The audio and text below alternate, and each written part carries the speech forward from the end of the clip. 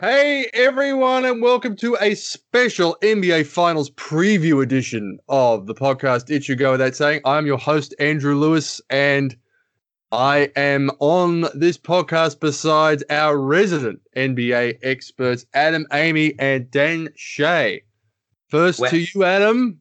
Wow. It's July, the playoffs are here, the finals are here. Everything feels like it's gone back to normal. Yeah. Except for the fact that the Lakers aren't there. So Adam sat down to his meal. He's got all the lovely cutlery set out, the salt, the sugar, the condiments, and he's just like, there's something missing, and there's no plate and no food. No. But we're not going to talk about my boys not eating. Fair enough. You're the excited one. We'll get to that. It's been a tough 9 months for long-suffering Laker fans since their last NBA championship. So, prayers up for Adam there in La La Land. Life has not been easy.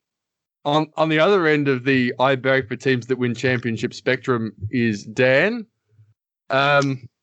Still, have you gone through the 5 stages of grief after the draft lottery?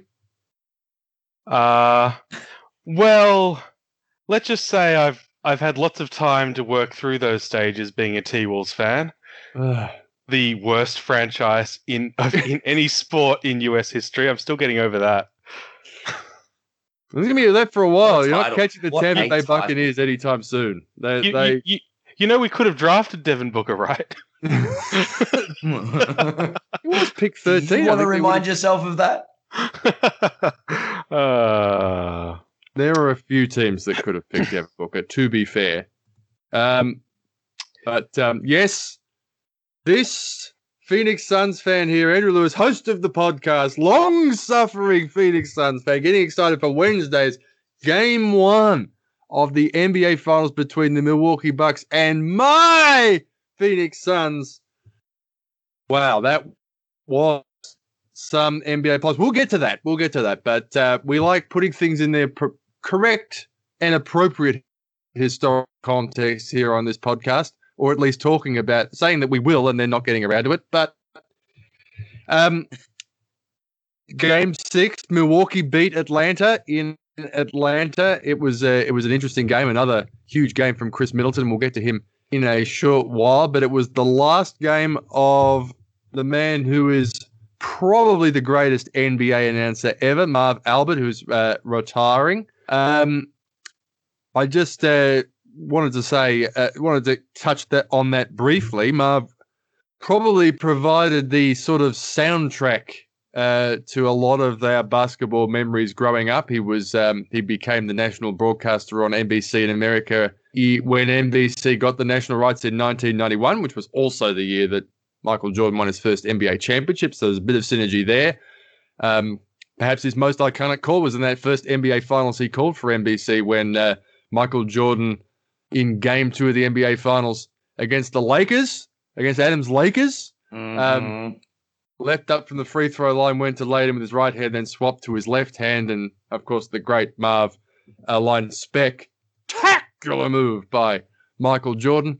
So spent a while doing the national broadcaster for NBC, and then later in his career was on TNT, but also before he became a national broadcaster, I guess, was famous for being the Knicks broadcaster, which is sort of the footsteps that Mike Breen has followed in as the Knicks announcer, and then sort of like the head broadcaster. But just Adam first, I just wondered what your thoughts were on sort of like the end of the announcing career of Marv Albert. Oh, look, it's I don't know if we've got any footy fans listening, but it's just all cricket fans, Richie Benaud hanging him up. It's Bruce McAvaney hanging it up. It's iconic, and I don't know. It's going to be it's not going to be the same, but I mean the game, the show or the game must go on. What's the right phrase? Well, I mean, the show does go on, doesn't it? I mean, TNT will either promote Don't Call Me Ian Eagle, or Kevin Harlan, who, of course, everybody knows from NBA 2K. So, I mean, someone will take that mantle as their number one announcer on TNT, and hopefully there's some sort of pair. I thought it was odd that in his last few years, and TNT do this a little bit, they paired him with some guys who didn't really click with him. Maybe picked that, Marv was a pretty old age when he retired. I think he's in his early 80s. So, yeah. It seemed like he went on a little bit too long, but, I think a lot of these commentators do that.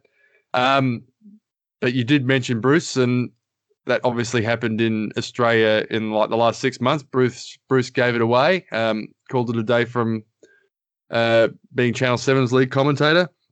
It's interesting that Marv probably has a clearly defined greatest call of all time, the one I mentioned. It seemed to be that there was not a lot of agreement on what Bruce's greatest call was. My suggestion was the straightener up, kick the goal, Stewie, from a game between Richmond and Essendon in 1995, which ended in a draw. Daniel, have you got any memories of Marv Albert growing up, watching, NBA basketball on Channel 10 on a Saturday morning or catching highlights or that sort of thing? Well, yeah, I mean, like he was just truly an iconic announcer, It was like a lot of my other heroes, Bill Cosby, Michael Jackson. I mean, he also had a career that you was... were going to go down that rabbit hole. He had a career that was marked by a lot of things. Greatness in his kind of chosen profession, and a little bit of a checkered history off it. Frankly, like, I mean, I don't think any discussion of his kind of career in its totality would be complete without talking about the 1997 scandal as well.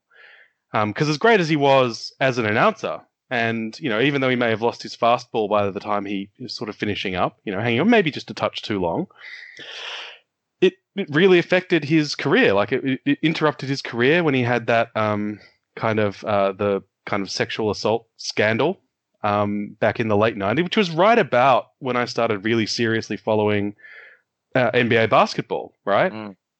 So all the highlights, you go back, all the highlights I'd listened to, and looked at, they had, it was Marv's voice, he was in Space Jam, like all of that, right? He was everywhere. And yeah, like about a year and a half-ish after I started quite seriously following NBA basketball, there was also this that seemed to come out of nowhere. I guess one thing I found, slightly interesting is that it sort of seems to have disappeared without a trace. No one talks about it anymore. You guys both knew I was going to bring it up, but I think as great, and I think, a lot of people have talked about him being the GOAT for what he did, right?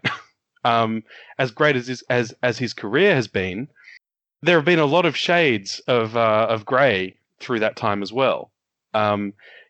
This scandal actually caused quite a serious career disruption for him at the time. He lost his job and, got hired to an arena job again afterwards, and disappeared from the broadcast, the kind of national, international broadcast scene for a bit before he finally came back. It was interesting it's interesting you point that out, because I think we all remember him as you said, maybe the greatest NBA announcer ever. He was the head announcer on the national broadcast for only like 7 seasons. If he hadn't have done that awful thing that he did, let's not dance around it. If you want to Google Marv Albert scandal on Google, you'll find the details, and it's pretty sordid and awful. And I think, if anything, he didn't cop his right whack. But if he hadn't have done that and that hadn't have happened, I think he would have continued on as NBC's lead broadcaster until they lost the rights. Then perhaps a lot like John Madden when he left Fox, and Pat Summerall retired on the NFL, he then moved to Sunday Night Football. He moved to the headline broadcast on NBC. So it would have been expected that Albert would have probably followed the broadcast, as the named national broadcaster to ABC and ESPN, instead of having to sort of rehabilitate his image for 3 or 4 years, go back a few rungs, and then finally make it to a national broadcast on TNT, which is, I mean, for the most part of the season, it is on a par with ESPN, but then you come to the NBA finals and ESPN have got them and TNT don't. So, but TNT have the NBA All-Star game. They have All-Star weekend. So it's a pretty evenly divided main broadcast deal, I guess. So, but you can't mention Albert without mentioning those events of 1997 and what I guess could have been. So, having said that, it's hard to think of really too many other names in terms of calling basketball who are in his echelon, other than possibly Mike Breen, who I mentioned earlier, who is the head broadcaster on ESPN at the moment. He's the head caller. He'll be calling the NBA Finals starting Wednesday with Jeff Van Gundy, who's clearly the best color man in the business, and Mark Jackson, who's not Jeff Van Gundy.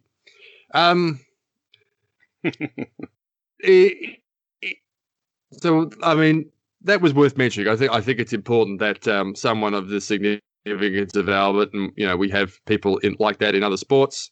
You mentioned Bruce and Richie, Adam. NFL had Pat Summerall, and now has Al Michaels, who's had this. Al Michaels has had this incredible career where he called. He was announcing the Miracle on Ice. He was announcing the World Series when Oakland were playing San Francisco and an earthquake hit. Al Michaels is sort of this, and in sports announcing Forrest Gump, where he always seems to be there when something incredible happens. So I mean, it is interesting to compare. There's probably a couple of English guys in the football soccer space. Martin Tyler and Peter Drury are very good at what they do, or have been very good at what they do. So I thought it was worth giving it its due attention and just touching on that as a starting point. So there's been, if I can move on, there's been a lot of discussion around the punditry about this NBA season. We've got an NBA Finals where we had the Milwaukee Bucks winning the Eastern Conference. They didn't have Giannis for the second half of the series. Trae Young they beat the Atlanta Hawks. Trae Young missed a bunch of games.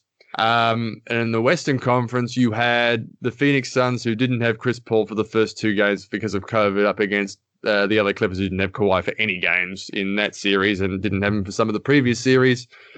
The Clippers beat the Utah Jazz, who didn't have Donovan Mitchell fit and firing. The Denver Nuggets got swept by the Suns. They were missing Jamal Murray for the entire second half of the season. And of course, you had the LA Lakers, who were everyone's favorite to win the title at the start of the season and were, very short to win the NBA title at the start of the playoffs, coming from the 7 seed. But, Anthony Davis got injured in the playoffs and didn't play the last 2 games. LeBron got injured during the middle of the season. Joel Embiid probably cost himself an MVP by getting injured during the season. There's been a lot of, and of course the Brooklyn Nets, who we can't forget because they had 3 superstars, and basically they had one of them playing by the end of the series who almost ran himself to exhaustion. Does this NBA title, before I start luxuriating in the fact that my team is 4 wins away from their first NBA title, does this season have an asterisk? And is it disrespectful even to be talking about this in the context of an NBA season or any sporting season for that matter? I'm interested in your thoughts. Dan, I'll start with you this time. I've kind of adjusted my thinking on this, not just specifically with this season in mind, but with kind of, I guess, the effects of injuries in general, right? Because I remember thinking at the time, when we had the the finals a few years ago, we had the Raptors, we had Kawhi, and what do people really remember, even now? I know it feels like a million years ago, right? But what do people remember about that final series? Do they remember injuries? Do they remember the run? No. People remember that Kawhi is one of the best players in the league and that he carried what was already a pretty good team and proved it after he left, when it was a very similar team just without him, that he carried that team to the finals. We don't really remember how close the Sixers got which was just, like the luck of that final bounce, or that final shot by Kawhi. And that season doesn't feel like it's marred by the fact that, it doesn't feel like it's marred by the fact that there was some unfortunately timed critical injuries, right? I'm exactly the same. I tend to think of that season, and I don't think of Durant doing his Achilles or Klay Thompson doing his knee, although we were watching together when Klay did that. I just think Kawhi was awesome. Yeah, exactly, right? And it's like, if there was any season that we would want to think of that way, surely it was that one. The great unbeatable Warriors falling, and probably not completely not at all unrelated to the fact that they were missing two of their best guys. And that isn't the thing we remember about that championship, right? Mm-hmm.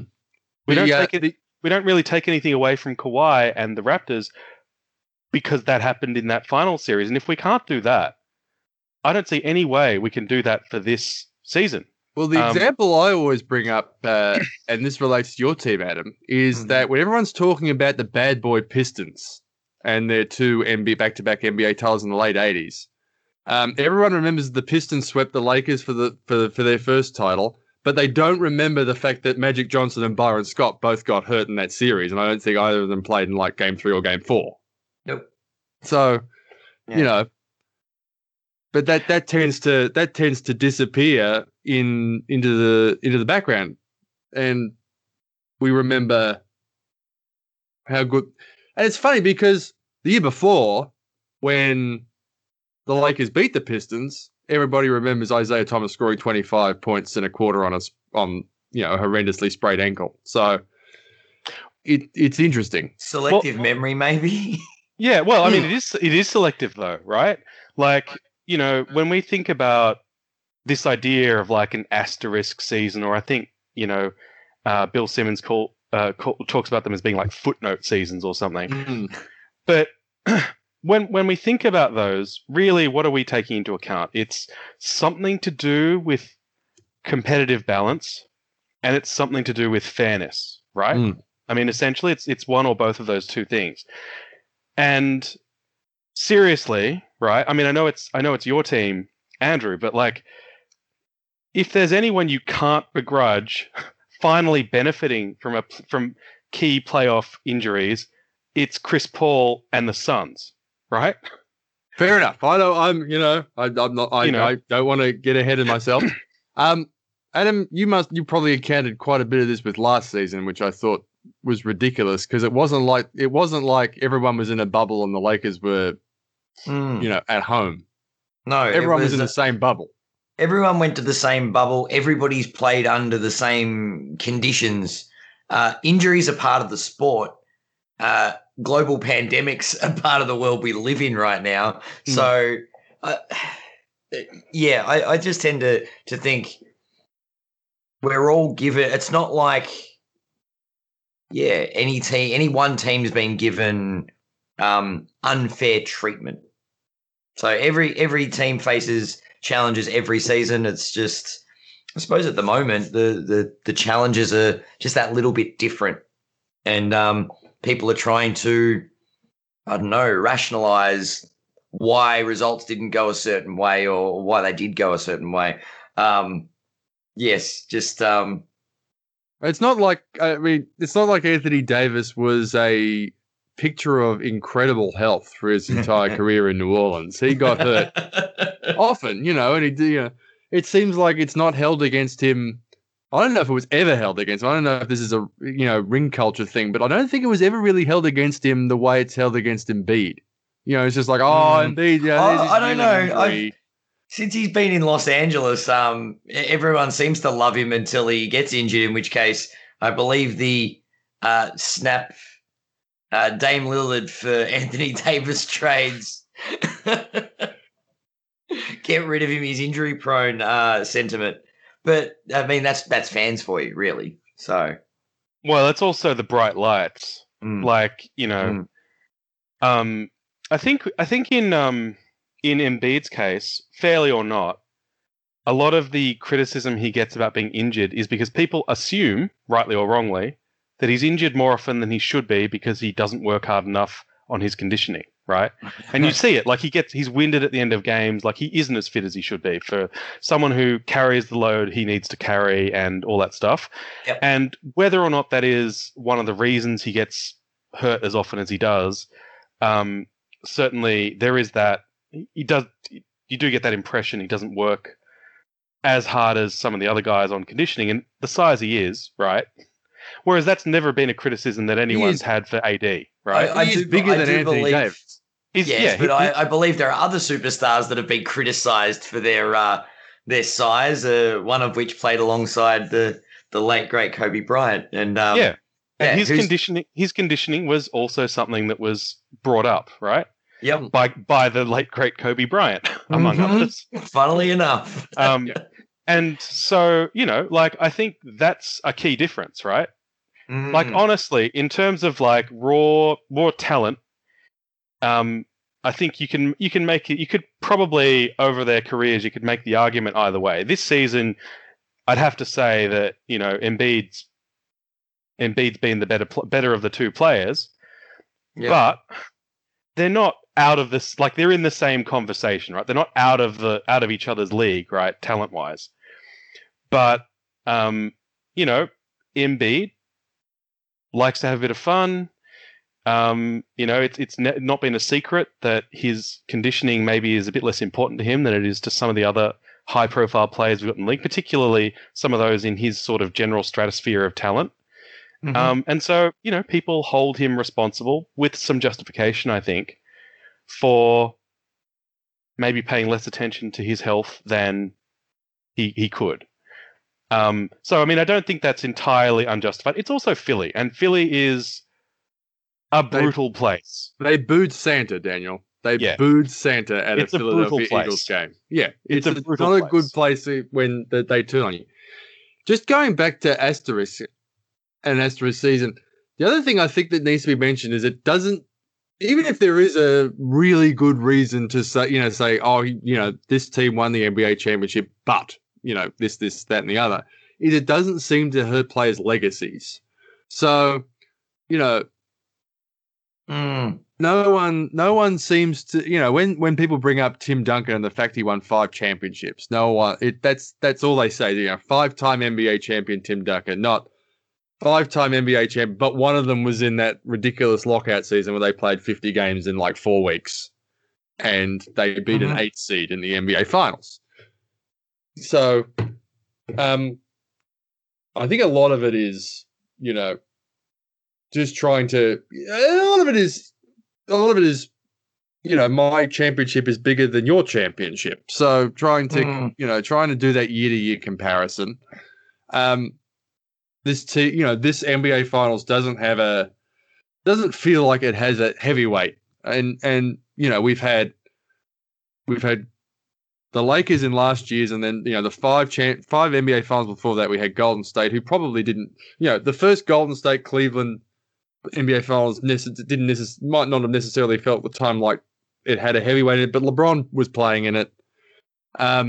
Obviously the Miami teams, and then Lakers, Celtics, Tim Duncan Spurs, Shaq, Lakers, and you think back, this might be the least heavyweightish NBA Finals since sort of before Magic when you think about it. Yeah. It might be the NBA Finals that has the least. Go to the mid-90s when Jordan retired. All-time player in it, and that might be the first time that's happened in a really long time. I mean, LeBron played in what 8 NBA finals, like 10 NBA Finals in like the space of 13 years or something like that. So that ticks all them off, and the ones he didn't play in, Steph Curry played in one, and. So this might be the first NBA Finals that doesn't have a top 20 all-time player in it. On the other hand, it might have the second greatest point guard of all time in it if he does that again, like he did in the closeout games of the last 2 series. Yeah, look, recency bias, I think, comes into this. So recency bias and this whole how things are remembered historically. It's like we see, I mean, we think a little bit different because we remember the 90s very fondly, but people think of the current generation of players as the greatest who have ever taken the court. Yeah. Just as a lot of those people look back and see results. They didn't watch those series. They didn't see like day to day, seeing players like injury updates and worrying if someone was going to take the court, and not everybody, I suppose, lives and breathes these playoffs like a lot of fans do. A lot of fans will look back and go, "Oh, my team wasn't in it. What happened?" And you just see a championship at the end of the day. You see results. You see a box score. So, yeah, I think it's kind of in the same vein as recency biased. And, yeah, look, I think you're really underselling Chris Paul there. I've given him grief for a very long time, but that's because he was a Clipper. And I think he said after the game that he'll always be a Clipper, which, I thought was probably a really good way of getting out of the building alive without Pat Bev's family sort of killing him on the way out. Pat Bev tried. Oh my God, do we really want to talk about Patrick Beverley? That mongrel, I tell you what. Is there a more annoying little runt in the NBA that you just want to backhand? We might get swept in the NBA Finals and I'll still enjoy it more because I don't have to watch my team playing that guy. He gets calls and he complains about them. Yeah. It's just a guy who's been had to fight and scratch for every little inch he's ever got, and he just doesn't know how to turn it off when he's on the court. Busted Booker's face and shoved Chris Paul. Yeah, look, I actually I agree. DeAndre Ayton, the Beaker treatment too. You know how Beaker from the Muppet Show, how you try and hit him on the top of the head and his head sort of just shrinks into his jacket, that sort of thing. Well, so I guess I want to push back a bit on that idea about the heavyweights, right? Because who's still standing? And look, in terms of what you're talking about, have they got an X-ranked all-time guy or two X-ranked all-time guys or whatever? I mean, the fact of the matter is the Suns are pretty young. Ayton hasn't. He's kind of had a blossoming this year's playoffs, but for all we know, in 10 years, what his legacy is going to actually look like, right? Like, the fact of the matter is that in these playoffs so far, right, he did what he did to AD as long as that lasted. He did what he did to Jokic, the MVP of the league, for as long as that lasted, right? And he has shown that you can have a classic big, a classic defensive big, like a 90s, noughties style classic defensive big. And if they're quick enough and agile enough, move their hips well enough and are smart enough, you can't beat them by throwing small ball lineups at them, right? I don't want to say Clippers tried. Yeah, and I don't want to say he's underrated, although he is, because that's what everyone's saying about him, right?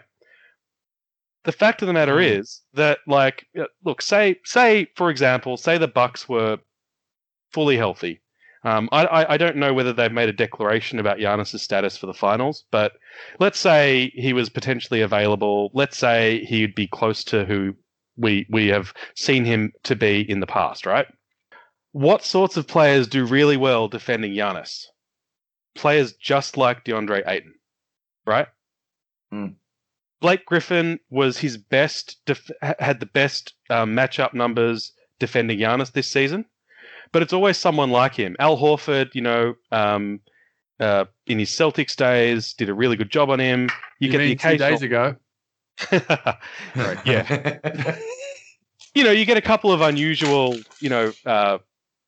freakishly good defenders like Kawhi, who even though they're really wings, they do a fantastic job on Giannis too. But really, it's normally strong, athletic, defensively minded bigs do a great job defending Giannis, right? They're the normally your best bet.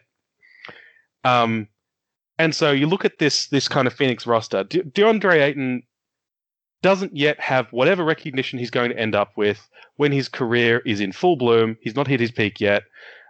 And we're not looking back on a retrospective of his career. But this could be a part of what could be a really impressive legacy 10 years from now, depending on how things go, right? Yeah. Now, obviously, and I'm not going to mention this again, but I am a Phoenix Suns fan, so I'm not terribly objective about this sort of thing. And obviously, there's a whole bunch of stuff about DeAndre getting drafted ahead of Luka Doncic and ahead of Trae Young, but more just ahead of Doncic. If this was 16, 17 years ago and DeAndre Ayton was putting this type of playoff run, doing these sort of things, we'd all be talking about, geez, all he needs to do is go to Hakeem Post School and this guy's going to be MVP. I mean, look at him. He's got better touch than Dwight Howard did in his prime. Yep. Some of the shots he was hitting in the last two series, it's been like, whew, quick release, 10-foot jump shots with lovely touch, not rattling around the ring, not line drives, just, that's pretty. Make no bones about it. DeAndre Ayton could win the finals MVP over the next 2 weeks. That is in play, a sort of 18-13 with 2 or 3 blocks shooting 65% from the field. Well, that is in play. It's a huge contrast of styles, him being matched up against Lopez. That's that's rolling the dice from both sides. One's not gonna beat the other. It's just one style of game is going to dominate the other, and that's how it's going to be. And I mean, Milwaukee are in the finals because of the sort of production they got from Lopez towards the end of that Hawks series. So, well, yeah, but I mean, did you watch those games? Because the way he got to that production in Game 5, at least, was, so you remember back in the before times, before Brook Lopez reinvented himself as a floor spacing big, right? Yep. Back when he remembered that he was, 7'12", whatever the hell he is, right? That he was a gigantic human. And he was a 20-ish point per game scorer from post touches, right? In Game 5, that's what happened. In Game 5, they suddenly remembered that about him, and that's how he got his points in Game 5, right? Yeah. So you might or might not see him doing the floor spacing thing, depending on how they balance their attack, right? Obviously, if they don't have Giannis, their offense looks quite a lot different. They might do it because, I mean, probably the reason why they did that is obviously in part because Giannis wasn't playing, but also because they realized that, Clint Capella has played at a high level for 5 or 6 seasons in the NBA and never had to guard anyone in the post playing center. So he's just like, well, let's see if he can actually do this. And they might think, in Game 1, well, let's see if DeAndre can actually defend in the post, especially if Giannis is not playing. It's just like, let's see if he's got this in the kit bag, because he didn't have to defend anyone in the post during the Clippers series. Marcus Morris, when he came in for Zubac, faced him up. And, Zubac played well, but he was doing a really good job feasting on scraps. So yeah, well, also just thinking about positioning on the floor, right? I mean, Giannis kind of owns that, that painted area, like 8 feet and in kind of area, and you can't have anyone else in there or they'll get in his way, right? That's one of the reasons Lopez has been so valuable to them, because he's big, he can defend centers, but he can score from outside, right? But now to get their floor balance right, you want to have the outside that sort of in important high leverage moments kind of belongs to Chris Middleton, and that sort of dribble in, mid-range, drive in belongs now a lot, at least over the last few games since they've had, they haven't had Giannis so much, has been very much Holiday's spot, right? And they don't have anyone who's kind of living inside at the moment, right? PJ Tucker's a great corner 3-point shooter if they're giving him significant minutes. He's not this season. I think he got pipped by Griffin this season, but for the previous few seasons, PJ Tucker is the best corner 3-point shooter in the league, right? So like just thinking about the geometry of the floor, you might well see a bit more inside play from Lopez than we're used to seeing when Giannis is healthy, if Giannis is not healthy.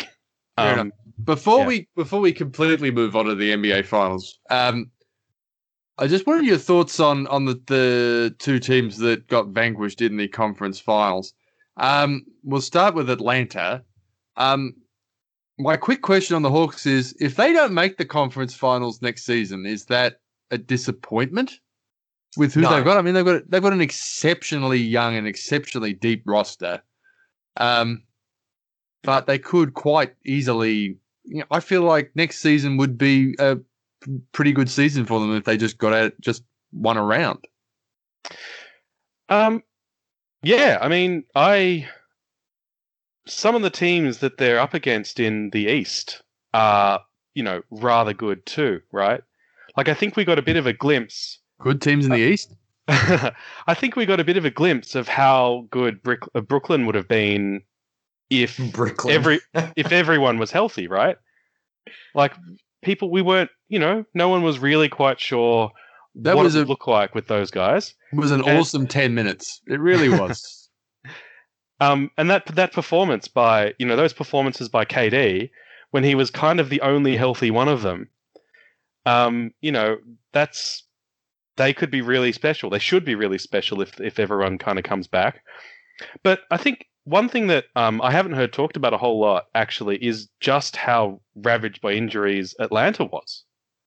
Right? Yeah. Like, Hunter is their best, perhaps their best defender, and they were missing him. Bogdanovich wasn't fully healthy. And they had at least one other key injury that I've forgotten. I'm forgetting at the moment. But Collins missed a chunk of time, and obviously Trae Young got hurt in the playoffs. So, their record. So the other thing was, I think something like roughly from the All-Star break on, their record, it was actually the same as the Sixers in the regular season, right? For the last 35, 40 games of the season or whatever it was, they actually had the same record as the number one seed. And before that, the first half of the season, they'd had bad injuries, right? And they've got I remember vaguely, back to our preseason pod, that I can't remember if I think I might have been the one who was kind of pretty optimistic about their chances, just looking at their roster construction going into the season. And look, they didn't quite live up to all of that, partly, I think, because of some of the injuries and that sort of thing. But, just look at their roster. It's really good. I don't think they fail if they don't get back to the conference finals, but I also wouldn't be surprised to see them there again. Because Trae Young, who I've got to say, everything up until the playoffs started, I still wasn't much of a fan, right? But now I am. He's shown he's something that I didn't think he was. He's not a good stats bad team guy like I thought he might be. He's actually just good. He's also what sports needs. Yeah. A villain. He is. He wears just a black hat, and it's awesome. So he's working on the pencil moustache. It's just going to take him another 6 months to get there. It's going to take him a while. and the comb over. Oh, that's rough. Adam, I want you to drag all your professionalism to the surface and all your magnanimousness and answer this as honestly and as candidly as you can. Oh, boy. This Clipper team with a fit Kawhi, they could have won the NBA title, really. Yeah, what, you mean like a healthy Lakers outfit that had a healthy LeBron and AD? Yeah, but I mean, you all had to get, Clippers like, Denver. You just had to take your turn. But this Clippers team, and we discussed this through the Phoenix Clippers series, and I kept ragging on the Clippers because they're cursed, but they're cursed. They do have the foundations of a championship team, but if they can't put the team on the court, what's the point? I know, but the point I make my question is about Kawhi. Okay. This is going to bring. I mean, yes, he did what he did in Toronto. He screwed over the Spurs. Is he doing the same thing in LA? Let me put it this way. This is Paul George's team. And is Kawhi not happy about this? Oh, well, if he's not happy about it, he's not happy about it. But not happy to the extent where he got an owie on his knee and decided not to play, or sat in the stands for 5 games instead of down with his team. Or is that just who Kawhi is? That's my question. he's just Kawhi being Kawhi. It's Wilt being Wilt. That wasn't a compliment to Wilt Chamberlain, who also has 2 NBA titles. Coincidence. I think I just think, first of all, there's nothing more Paul George could have done in that series. Paul George did in the Sun series what Kevin Durant did in the Bucks series. Can he I played correct himself you? to the point of exhaustion. Can I correct you there? He could have made one of those 2 free throws. That's what he could have done.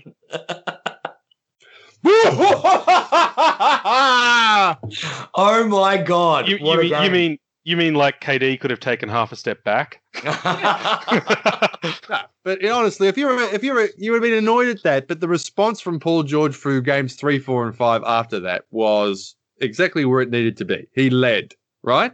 Yep, he did. And after he lost them the series, he led. Yeah, and everybody talks about, hey, come on, there's enough blame for that game 2 loss to the Suns.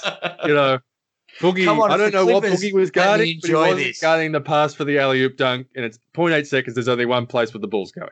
So, yep, I think you have to call it the. I think you have to call it the value. It's the law. The value. Alley-oop. The value. I like it. I still can't believe that happened.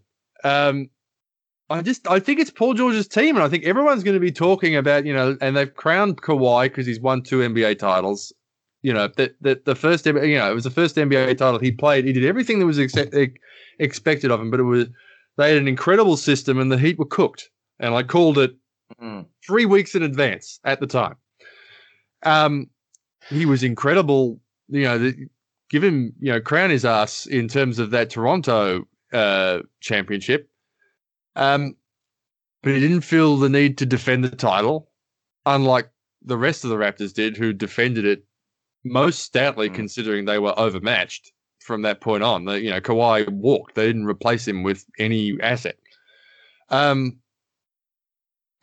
question, the Clippers, I've heard all sorts of trade rumors. The ridiculous Paul George for Damian Lillard idea. Let's just trade 2 guys for each other who despise each other. Why wouldn't you trade Kawhi? Well, isn't he a free agent? Well, I guess he's an option for this year. George signed an extension. So George has committed his future to LA. To the Clippers. Sorry. So you never know. He might have committed his future. No, he's not going to. That ship sailed. So there might be a vacancy in Portland after Lillard signs with the league. Anyway, I actually wanted to respond to a couple of those points. So I think you're right. I didn't think he had it in him, actually, George. But you see him down there, particularly after the criticism he got for, and the locker room unrest from last season, where there was complaining about getting special treatment without having earned it yet and that sort of stuff. They made a few roster changes. But seeing him, I don't know if any of you guys watched that brief, the post game after the Terrence Mann game, and how gracious Paul George was there. I can't imagine they called that the Terrence Mann game. Anyway, dude got what 44 points? I know. Out of nowhere, right? Oh my God! And hey, Adam, wait. Can you imagine Kawhi giving that interview though? I can't. Well, no. Can I read the Kobe Bryant game? Giving interviews? Well, and the other thing is when the Kobe Bryant game. Yeah, where he scored 60 and never played again. That game. The Kobe Bryant game. But when people are talking about again, just thinking about this pattern of speech, right?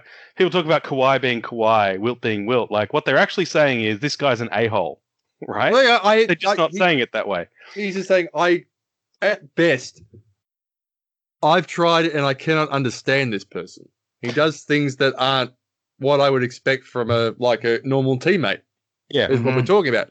And all the talk about Wilt, apart from. There's 2 things everyone mentions about Wilt. 1, his incredible physical ability, and 2, the fact that he was a head case. Yeah. And a bad teammate. Yeah. The thing about Kawhi, he's got the skill and the talent and all of that, and he's very much kind of a closed book, right? I won't be surprised. Why haven't they talked about Kawhi trades? Probably. They don't know what they might get, This whole idea, we've got the Spurs program, which is at this point, honestly, one of the most storied programs in the entire league, right? Over a really long period of time. They had this long run, a lot of that spearheaded by Pop and the culture he's kind of created. And they didn't do it in like a giant, like a glamour market. It's not in New York. It's not in LA, right? Yeah. They've just sort of built it with quality, with attention to detail, with great scouting, with great drafting, with great player development. And the one star that came out of that who really just completely 100% didn't buy in, wasn't happy, decided to leave was Kawhi. He's an unusual sort of person. He's an unusual sort of guy. And, you mentioned they had that kind of great run with the Raptors, wasn't tempted by the idea of being able to defend that title, wanted to go somewhere else. And this whole thing that now now in LA, when it, after last season, it seemed like Paul George was kind of on the outer and Kawhi was the one that they were sort of hanging everything on. At the end of this season, Kawhi is sitting up in the rafters, and Paul George is not only performing on the court, but he's sitting with his teammates, being with them, encouraging them, offering the vocal leadership that it seems he wasn't in the right headspace or whatever it was last season to offer. I agree. It's his team now. I don't know how Kawhi would feel about that, but I don't think that's what he thought he was signing up for when he came to the Clippers, or when he, requested that Paul George be brought as a condition of his joining the team, right? I don't think that's what he had in mind.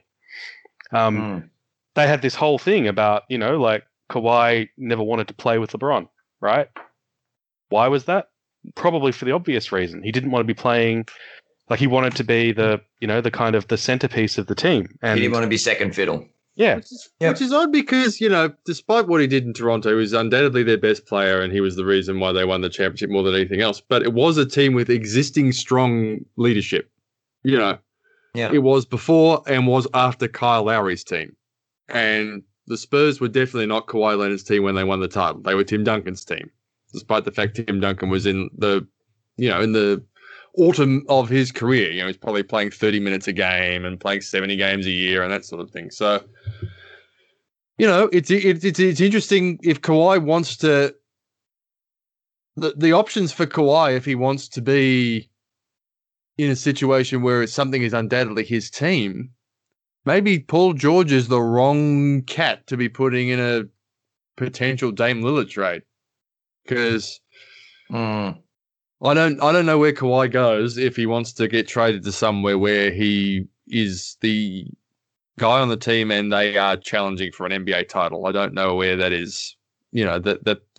That those teams all have existing alpha dogs. So, yeah. Well, I mean, I haven't checked the numbers recently, but there are a couple of teams that might possibly have some compatible sorts of attitudes potentially, that have some cap space, like maybe one in South Beach, for example. It's been talked about. I don't know if he's interested, but it's been talked about.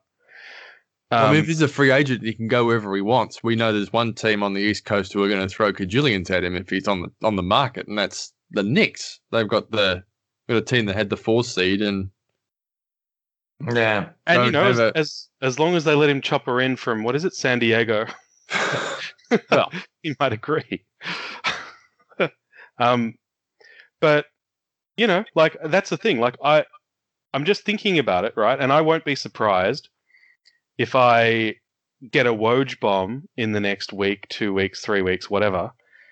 And I won't be surprised if it says Kawhi has, announced he's leaving the Clippers, or is exploring his options, wants to sign with another team. I won't be surprised if I read that he re-signed, and recommits. I basically, nothing that I could hear about Kawhi is going to shock me. And that's weird. Whereas, you've got Paul George has clearly doubled down on his commitment to the Clippers. And it does. It seems like it's become his team now.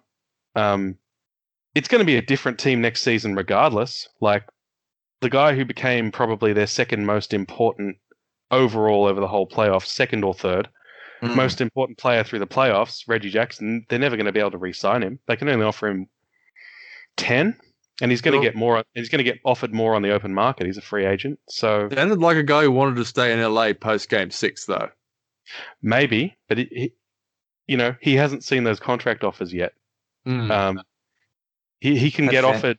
He can get offered significantly more by someone else. And you remember, this is a guy who had a stab at being, like a lead or second lead guy early in his career, and kind of, mostly due to head reasons rather than basketball skill and athleticism reasons, that didn't work out. But he has shown he could really be something on a team where he got to start and play significant minutes and have more flow through him. He's shown he could do that. He's shown he can do it on the biggest stage too. So he might like the team. Not quite the biggest stage, Daniel, because the biggest stage is the NBA Finals, and that's how you win Segway Awards, ladies and gentlemen. Let's get on to the NBA Finals. It is the Eastern Conference champion Milwaukee Bucks and the Western Conference champion, my Phoenix Suns. It's time to settle old scores with the Phoenix Suns. A bit of a history lesson for anyone listening. The Phoenix Suns and the Milwaukee Bucks came into the NBA in the same season in 1969 as two expansion teams, and back then they gave the two worst teams 50-50 chance of the number one pick. They flipped a coin, and the team that won the coin flip got the number one pick, and the team that lost the coin flip got the number two pick. And the year that Phoenix and Milwaukee came into the season was also the year maybe the greatest college player of all time came into the NBA. His name was Lou Alcindor. You might know him better as Kareem Abdul-Jabbar. The coin was flipped. Milwaukee won the coin flip, and Alcindor, then Abdul-Jabbar, went to Milwaukee. They won a title in their second season. Abdul-Jabbar won the Finals MVP in 1971. They also made the Finals in 74 before Abdul-Jabbar went to Adams' Los Angeles Lakers, because he's a center and that's the way the universe works.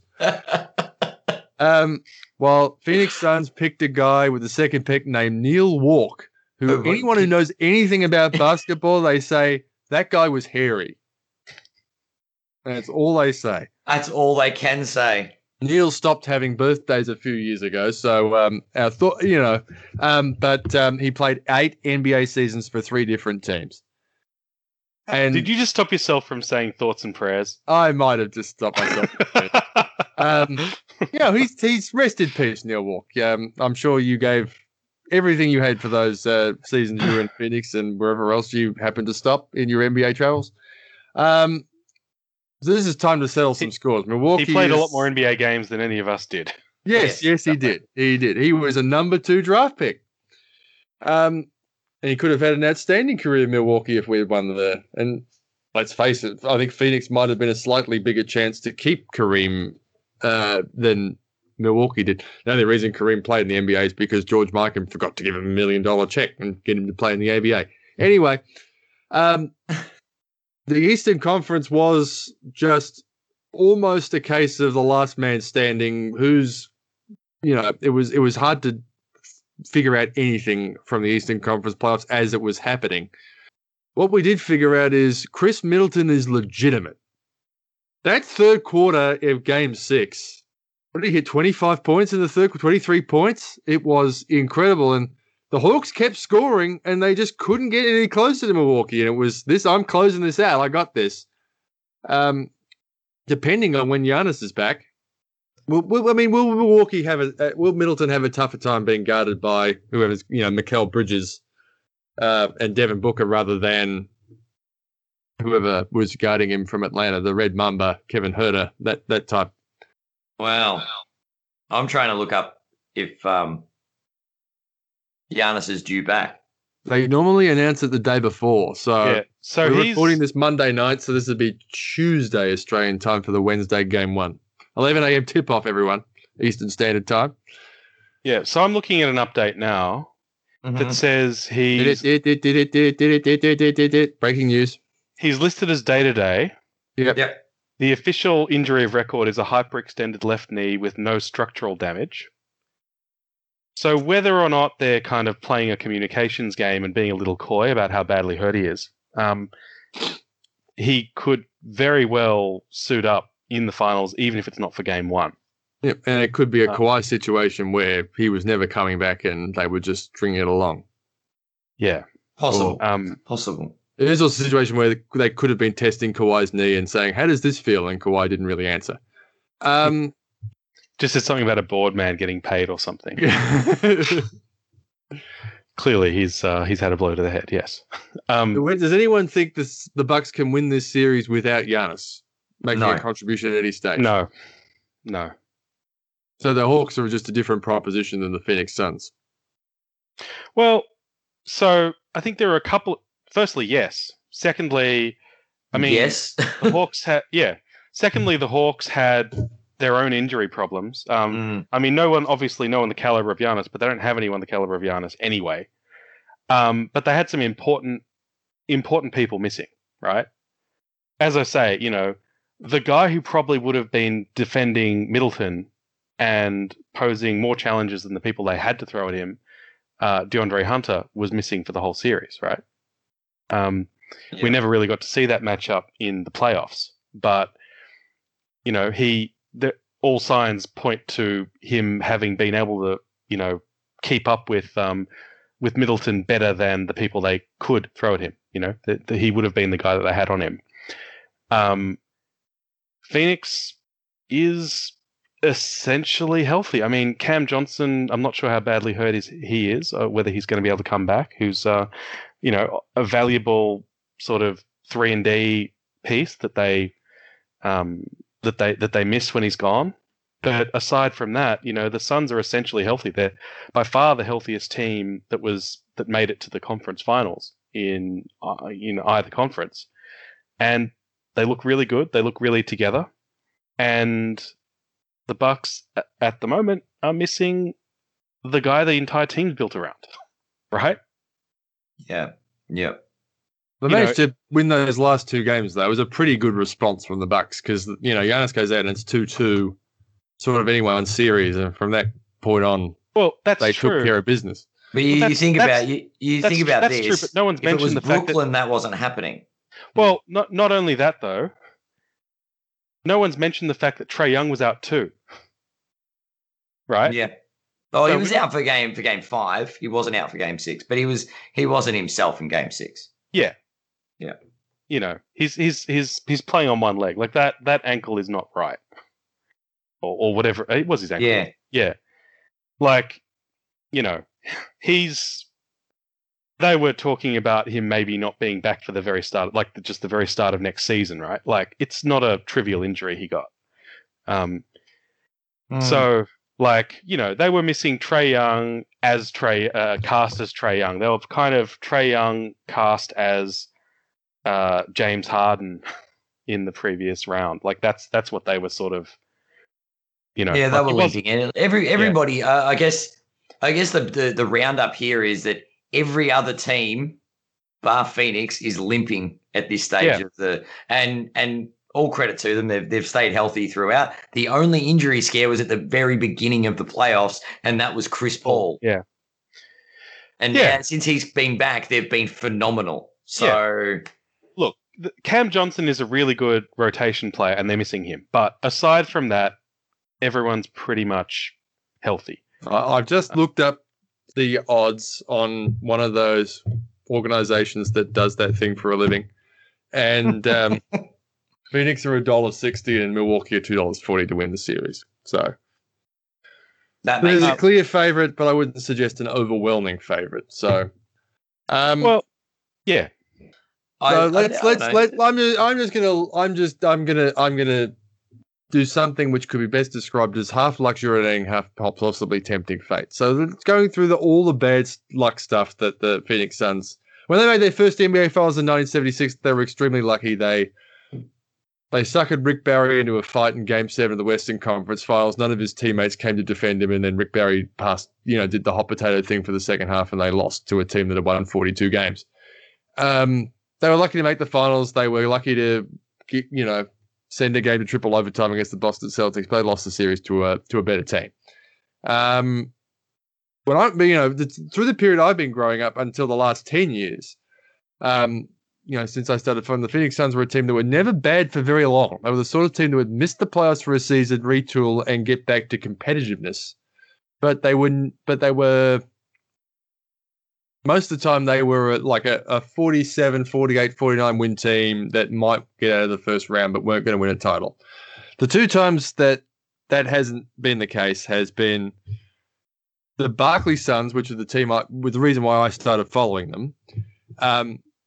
There's no shame in your team losing an NBA Finals to Michael Jordan and the Chicago Bulls because everyone who played them did lose to them. But if you ask most Phoenix Suns about terrible losses about the Barkley Suns, they'll talk about the Mario Elie game. They'll talk about the 95 Suns who were better than the 93 Suns and lost a heartbreaking 7-game series to the Houston Rockets, who were the 6th seed. Basically because, in the end, because of that Mario Elie 3. So there was, and that was it for, Barkley was in Houston like 6 months later. So that was the end of that. And then there's the Steve Nash Suns, who were particularly snake bitten.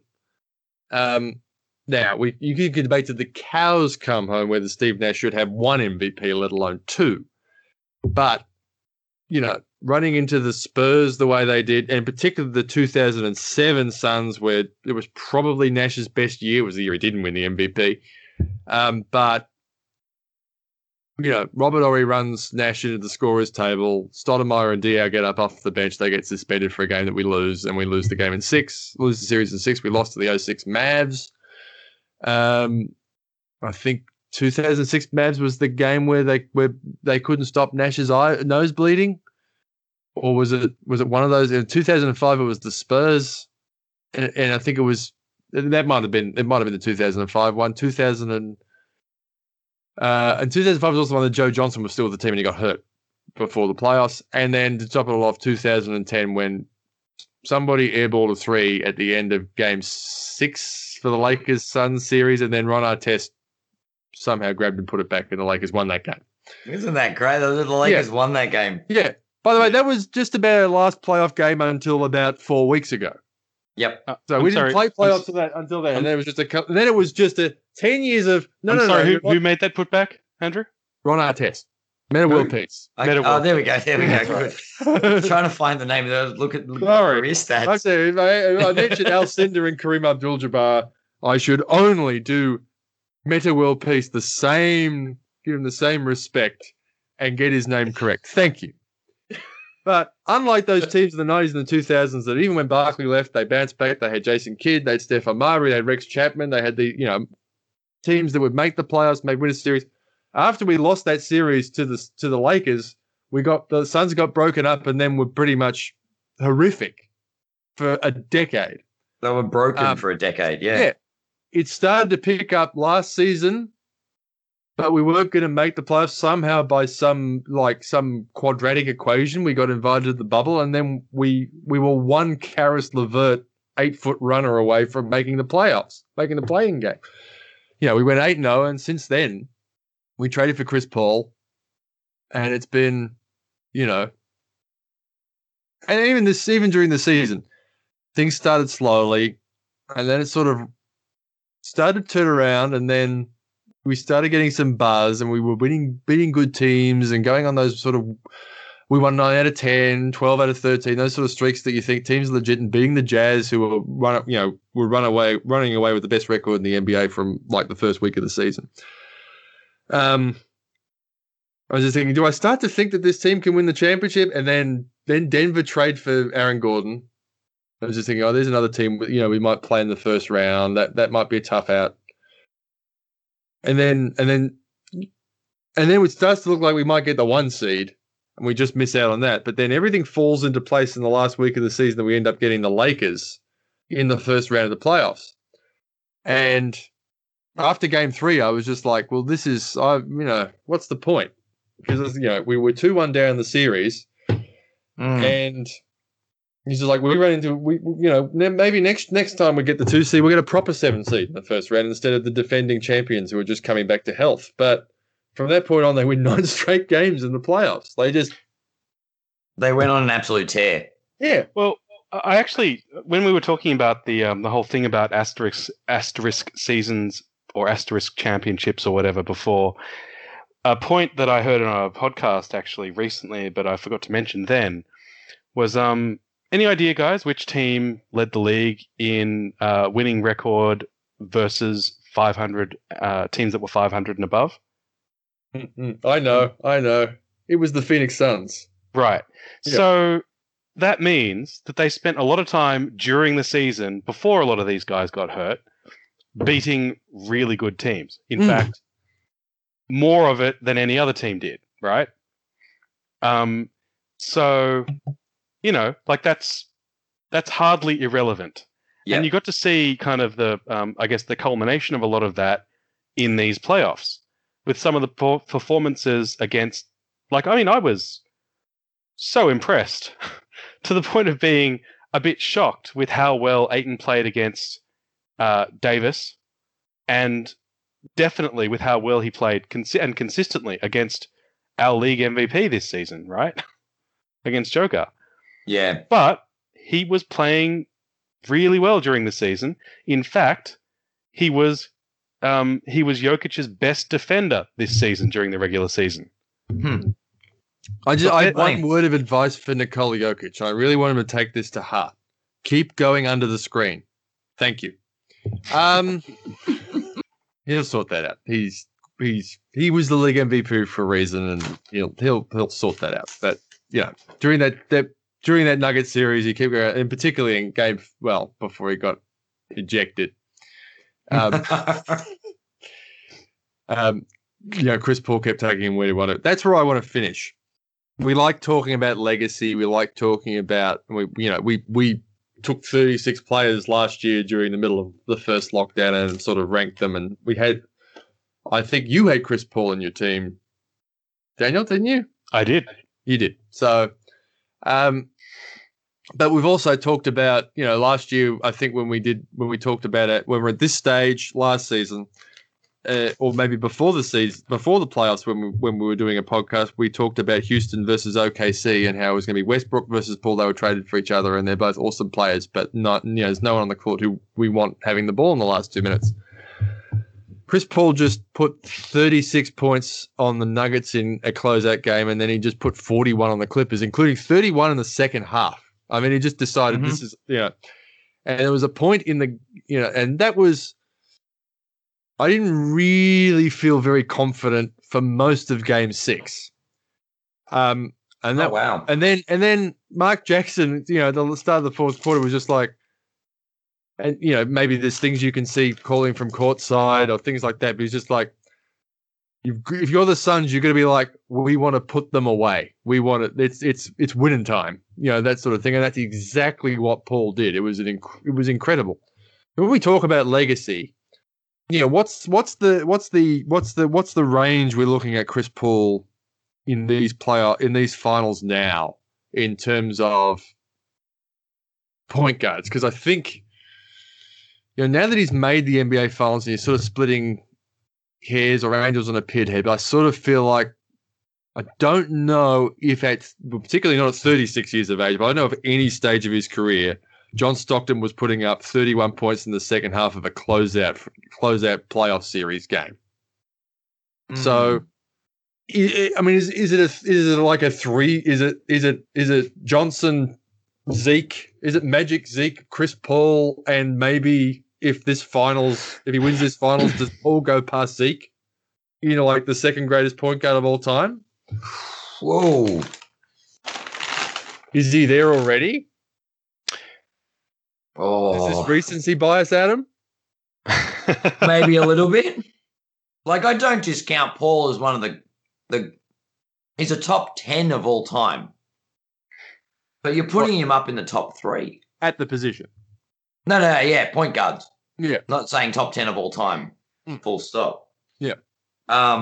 we're talking proper point guards. We're sort of discounting someone like Oscar Robertson and guys like that and Jerry West because they played in an era where they were just guards. I still think there's a discussion that Nash is better, but does winning a title really put him into the top three? As I said, I think I can't really imagine John Stockton putting that game on the Clippers, even at his prime. Mm. Now maybe Stockton played his whole career with one guy, except his first season, which yeah, we don't know what There's not any of us who could tell us anything about what happened about that 84-85 Jazz season, but he played his whole career with Karl Malone. Karl Malone was the man. Yep, we know. Chris Paul's on his third team in 3 years. Every team he touches turns to gold. So I think actually the answer to that question for me, Adam, is yes. And the reason for it is this: Chris Paul has had the worst playoff luck out of any of those guys, right? Like in terms of injuries and timing. This is his chance to show us what he can do with the right team when he's actually on the court, right? Mm-hmm. Agreed. And if he can show that he can do it, particularly doing it at this age, I think it does. Yeah. As good as Stockton was, he was never your get me a bucket guy, right? No, he wasn't. He needed someone for that. And obviously he had someone for that, right? But the fact of the matter is that, Stockton was a specialist. He got a lot of steals, but not because he was an awesome one-on-one defender, because he had good hands, good vision, and he gambled for steals. He wasn't someone who was going to shut you down. He was not a lockdown defender, not the way Chris Paul has been in his career and still can be in spots, right? He's not throwing a 41-point game, although he probably should have shot more and would have shot more if he played in today's game. Stockton was a good 3-point shooter. Stockton could shoot, yep. Yeah. But yeah, I don't have much hesitation putting him up there. And particularly if he shows us that when he's healthy and he's got a team that kind of fits and is relative and is well balanced around him, that he can do it. I think winning the championship is relevant. It's not just like a rings culture thing. It's like, so show us what you can do when you've got a team that works around you, that you're leading, that almost everyone's healthy for. Show us what you can do, right? And I think that it will make a difference to his legacy if he wins this. And I've been so impressed by him this season. Just really, really impressed. Yeah. Okay. Before I go to final predictions, I've just got one more thing I want to raise, and this is a special question for Adam. Yeah. Right. Now, this is something we've probably railed against because of when we've been brought up. We our formative years watching basketball were Michael Jordan years, and then Michael Jordan retired, and then we spent the next bunch of time hearing a lot of people talking about who's going to be the next Michael Jordan, right? And Kobe Bryant, yep. Yeah. So I want to bring up Kobe and this thing. I'm not going to ask I'm not going to ask a question about who the next Kobe is, but does Booker take the mantle as well? Is that what you're going to ask? That's the question. Is Devin Booker the closest thing we've got to Kobe in the NBA right now? Certainly one of the closest, if not the closest. It's hard to think of him going through something actually, and this is ridiculous because we're about to go into the finals, which is supposed to be harder again. It's hard to think he'll have to go through something physically tougher than what he just went through being guarded for 6 games by Pat Bev. Yeah. And Booker, except for a tiny little bit of emotion around the time when Bev pushed Paul in the back, remained incredibly cool right throughout that whole 6-game series. Really didn't lose his temper or anything. It was when I think others would have and probably would have thought, he has reason to lose his temper. I can see it. I can certainly see it. Some pretty high praise. He's a scoring machine. Like, he's phenomenal. I don't know if he's quite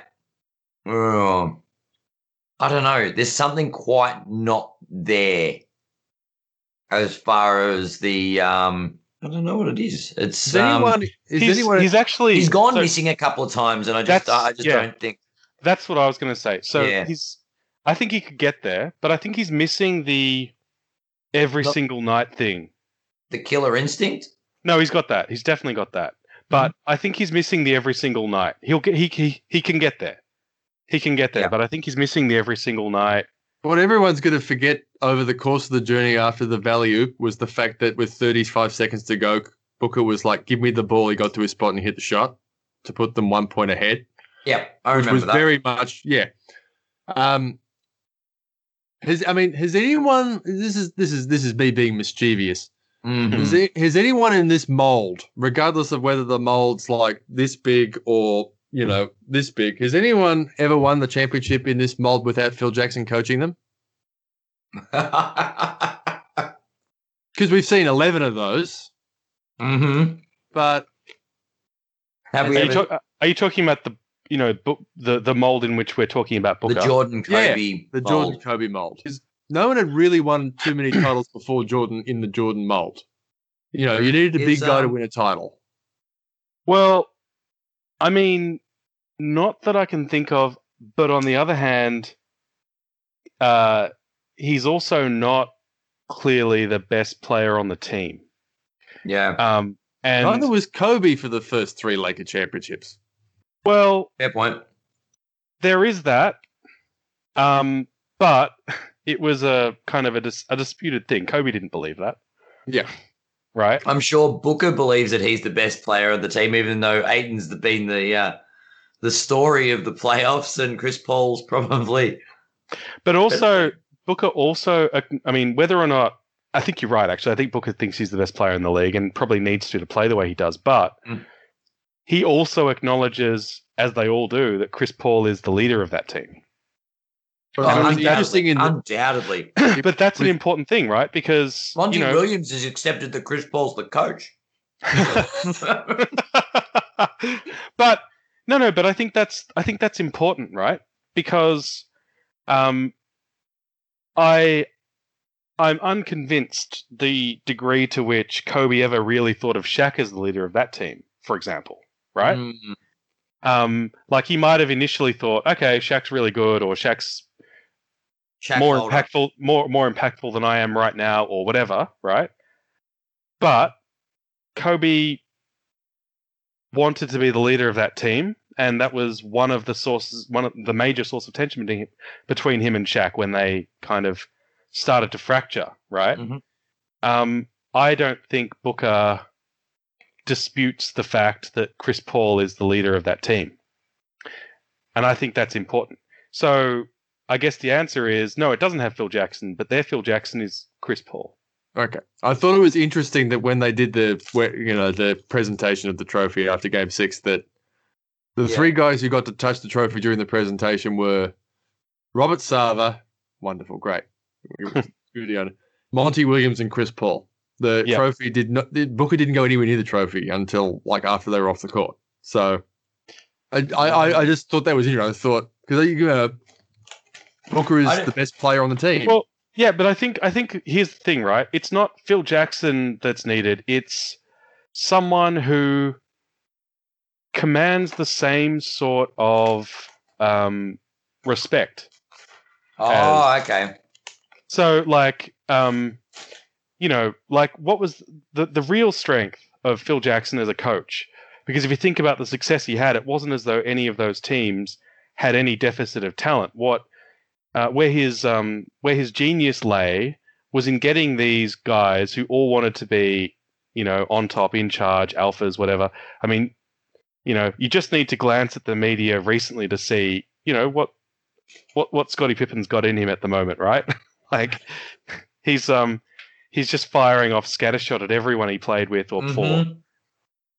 Scottie Pippen is not a happy camper at the moment. Phil's genius was in getting these guys to get with the program and play together. Like the triangle offense, it's about sharing, right? The thing that makes it hard to you have to get them to buy in, and the reason it works is because you've got at least two really, really good wing players who can do something with that, right? And it's unpredictable because you don't know which one of them is going to be the real attack and which one's going to be the feint, right? Like it's a complicated offense that relies on everyone kind of buying in, being willing to pass, being willing to be, oh, my turn, your turn, whatever, right? It's really important. Phil's genius was in getting everyone to be singing from the same hymn sheet. And something we've seen with, obviously the Suns' turnaround started before Chris Paul got there, right? The 8 straight wins in the bubble show you that. But what Chris Paul has been able to convince, in his case, his masterpiece is what he's managed to help DeAndre Ayton become. Last season, clearly, he was a bit dissatisfied. He wasn't getting post touches, that sort of stuff. Now, he is an ultimate team guy, right? Who openly and explicitly defers to Chris Paul in terms of direction. He credits him with his revival, his improvement, his step up in the postseason. That's what you need. It's his personality and his brain that have really kind of, I think, helped this team take the next step. And Ayton is the number one beneficiary of that. Yeah. Agreed. Okay, time to put our necks on the line. Before the playoffs, none of us had the Suns in the NBA Finals. One of us had the Milwaukee Bucks in the NBA Finals. So congratulations, Adam. You had the Bucks coming out of the East. We both had the Sixers, I think. So we were wrong. So, Adam, who in how many games and who wins the Finals MVP? And who wins the Finals MVP? Wow, this is so dependent on this injury report, isn't it? I really think if Giannis comes up and is healthy, the Bucks find a way. But given the fact that he's day to day, I'm gonna go with the Suns. Suns in 6, and I think we'll go with the fairy tale. It's Chris Paul for MVP. Dan? Took the words right out of my mouth, actually. I just think that if it comes down to it, and both Booker and Paul have a great series, I just think the narrative is going to be with CP3. So yeah, Giannis being questionable, I would anticipate he's going to at least miss some games, but perhaps miss the whole series. I don't see it being a sweep, even then. I think probably CP3, although it might be Booker. He's going to have to deal with the guy that all of the NBA players think is the best small guard defender in the league, in Holiday, who's actually been playing some pretty good offense in the last few kind of closeout games in the last series. But I don't think the Bucks have got enough without Giannis. And yeah, I think it's got to be Paul. The dark horse, of course, is going to be Ayton. If he's able to do it, as you mentioned earlier, Andrew. But yeah, I just think that if it comes down to being fairly close, it's going to be a Phoenix player because I think Phoenix is going to win. And if it's at all close between the Phoenix players, unless Paul gets hurt or is so exhausted he doesn't have a very good series or whatever, I just think it's got to be Chris Paul. Let's. There is, of course, one certainty in this NBA Finals, and that is the Finals MVP will be from the team that wins the title. Someone could score 50 points a game for the losers, and they won't give them the MVP. So this is true. Now, given all of the circumstances, can we say that the prediction turns to Bucks in 6, Giannis for MVP if Giannis takes the court for all 7 or all finals games? Oh. I just think Giannis it's similar to Chris Paul. He's hungry. The Bucks have never got there.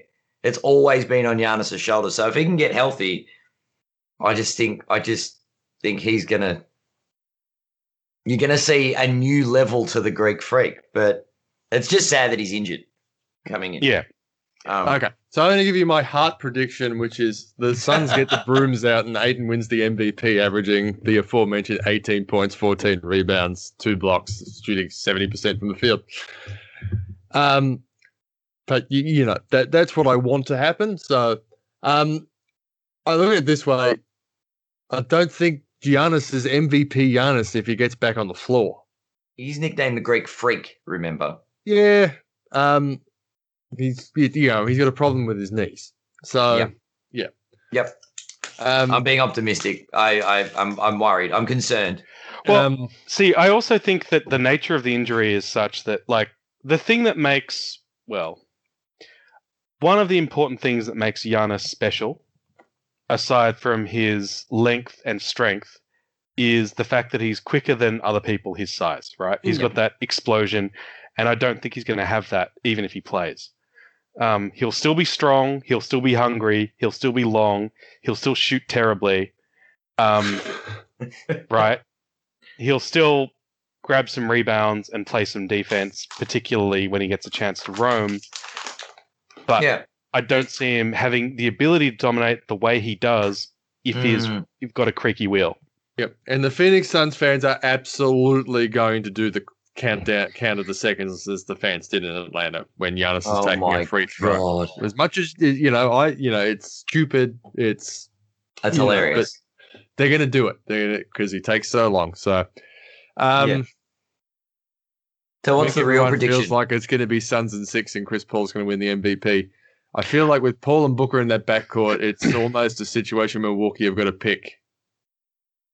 Drew's going to have to be on one of them, and as in at any one time, he's key. So he can't close sort of go back from game to game, but it's very exciting. I didn't think it was going to happen at the start of the season, and here we are. And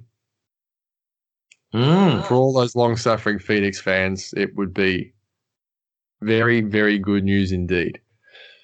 We're at about the hour and a half mark, getting close to it. So let's call that a podcast finny.